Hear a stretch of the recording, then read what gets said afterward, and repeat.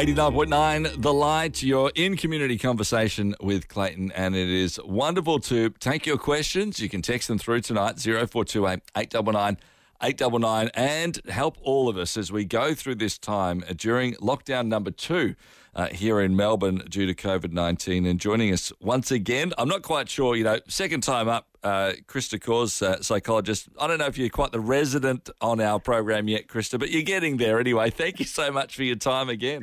Oh, you're very welcome. It's wonderful to have you with us, and to have somebody who spends their time and obviously all your study and the work that you do in psychology to help us as we go through. We have had over the past sort of 24, 48 hours and during this week a lot of discussion around the fact that suicides are up at this point. COVID is clearly affecting and impacting people in so many ways, mentally and emotionally, Krysta. Are you seeing this with those that you're actually meeting with and working with?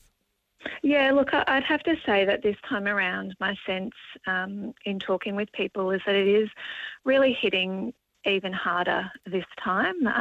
I think in the first lockdown, that was really difficult in lots of ways, and it was scary. But people had a little bit more of a sense of opportunity of, how they can spend this time at home, and maybe more ways that they could spend this time. But now, a lot of people are feeling really flat, quite defeated as the numbers are, not going down really. And it's been a real challenge for a lot of people this time, definitely. Yeah. Is there a psychological sort of wave that occurs as we sort of go through a tough period? We had, I think it was 5 or 6 weeks of sort of more lockdown, and then we said, look, these restrictions are easing. We started sort of feeling a bit different. We started being able to communicate again and saying, oh, thank goodness, here we are, we're doing this again. And then suddenly we have to go back to it, and it now seems worse and more stringent. Is there, I suppose, a bigger cliff that we drop off emotionally in that sense? Yeah, look, I think that's possible. I think, we had a little breather there where a few things were available again, but it certainly wasn't back to normal. And, a lot of the things that people usually do to manage their emotions and to feel better, they haven't been able to do those for months and months now. Even, a lot of people go to the gym. Gyms open so briefly and then they shut again. And so it's just, I think we're kind of, it's the build-up of the first lockdown plus this one people are really struggling. Yeah. What is some of the things that I should actually be doing? I think all of us are going to be struggling in different ways. Some people are going to be really missing the fact that they're not connecting in person with people. So others are going to be, as you said, maybe it's missing the opportunity to go and do the gym or the activities that they've got. We all have different aspects, but is there some things that we should all actually try to be doing to help ourselves and our families? Yeah, look, it's hard to speak sort of for every single person, but I think for starters to acknowledge that this is temporary. It often doesn't feel temporary. It feels like this is life now forever. But as far as we know, we will start to see improvements again, no matter how long that takes. So to acknowledge that this is a period of time, it's not forever, is a good place to start. But in terms of what we can do, I think, anything that we can do to connect with people, even if it's not in person and not ideal, but to reach out and to connect with our family and loved ones is really important. And finding ways to find variety in our routine as much as we can. I know that's hard if you're home most of the time, but as many opportunities to find some variety, I think, to break up the monotony, to feel, that things are a little bit different than they were yesterday. I think that's important too. Isn't that interesting, the difference of just something slightly new, something different, something that feels different, even if it's maybe not massively different? So why is that actually our brains and our reactions to that is so important, that something feels fresh? Is there an actual, sort of psychological reason that's actually works for all of us? Look, I'm not sure. There might be a fancy term for it. It's not coming to mind at the moment, but I think just variety keeps things interesting. It keeps again, a way, a alternative to that real flatness and monotony. It's just a way to kind of break things up. And, at the moment it might be as simple as having dinner in a different room, or, changing into different tracksuit pants, or, a different outfit. Really, really small things. Walking a different way, a different route, past different things that you can see. All of that, they're really small things, but they can make a big difference at the moment. I think as we sort of go through this time as well, we want to make sure that we're, grabbing each and every idea that we can along the way. Have there been some interesting ideas that have come, via your sort of world, or perhaps, in some conversations you had with friends or with professionals around, that you go, look, these are great things that I think are things we can even put in practice, even if they're a bit weird and different? Yeah, look, I think along with breaking up the routine, I think another thing that's really important is to be able to do something that gives you a sense of achievement. So, part of what gives us purpose and enjoyment in our life is achieving something. And so that's why going to work is really important, or having work is important, which is why when work becomes uncertain or it's taken away, that can really affect our well-being. So finding different opportunities to feel that sense of achievement can be really good. So I talked to a gentleman the other night who, we were talking about, well, what are some of the things that are going to actually make a difference that you can do? And he said, you know what, I really just need to wash my drink bottle, like just really thoroughly wash my drink bottle and make it clean.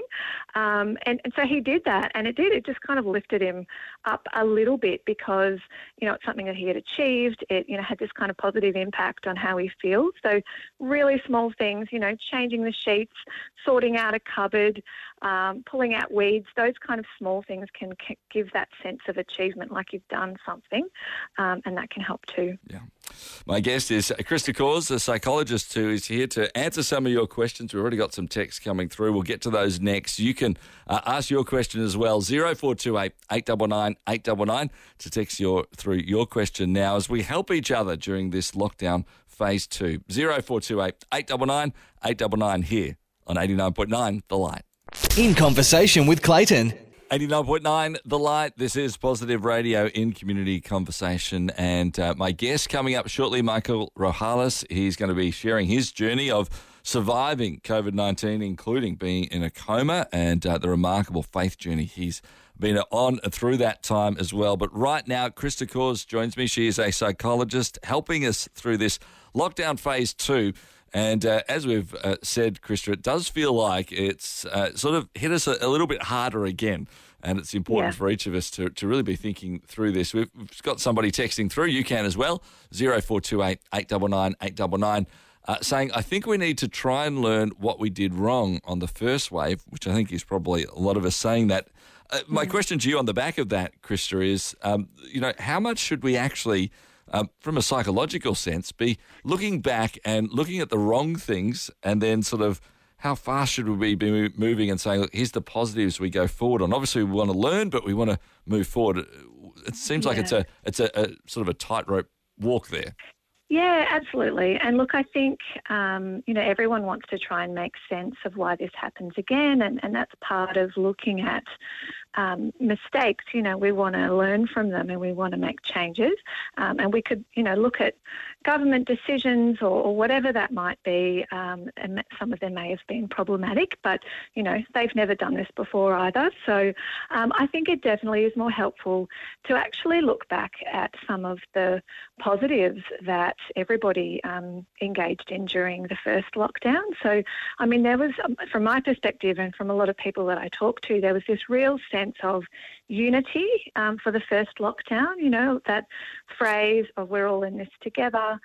There were lots of kind of practices like the rainbow trail, which is kind of kids drawing with chalk on the pavement to kind of give encouraging messages when people walked by. And there were a whole lot of those sorts of things that were happening to bring people together.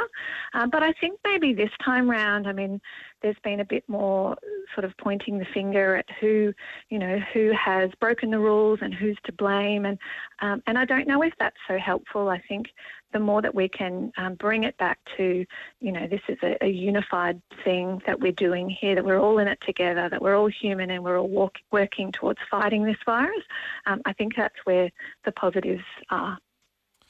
Yeah, and I think that's the stages we need to be thinking and focusing in as we move forward as well.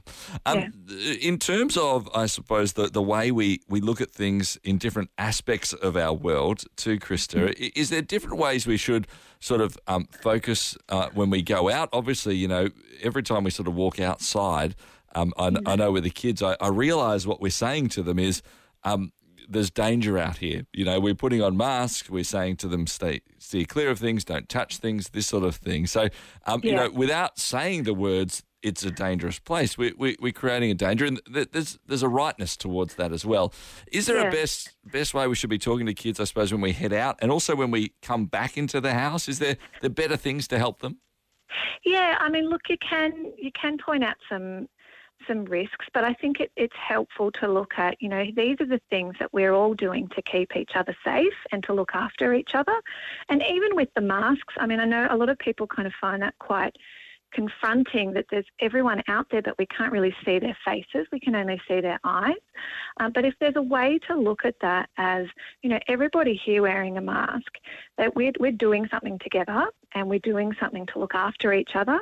And anyone that's wearing a mask is going through something similar to what I'm going through. And isn't that amazing that we can all share this struggle and we can all work towards fixing it together? So I think if we can help kids see that can help them, alleviate some of their concerns a little bit. I think it opens up all those different conversations as well, doesn't it, with kids around how, we had sort of conversations the other day that on various levels around people who were richer and how they were doing it. And then we were able to talk about the fact that actually we're one of the richest people in the whole world, kids, here in Australia. You never quite know. These various conversations can often lead to deeper understandings for our kids as we step into that as well. That's true. From your perspective, Krysta, I'd love to just, delve in to your mindset a little bit as well. As you're looking into this lockdown and as a psychologist and spending time with those who are going through it, what are you expecting?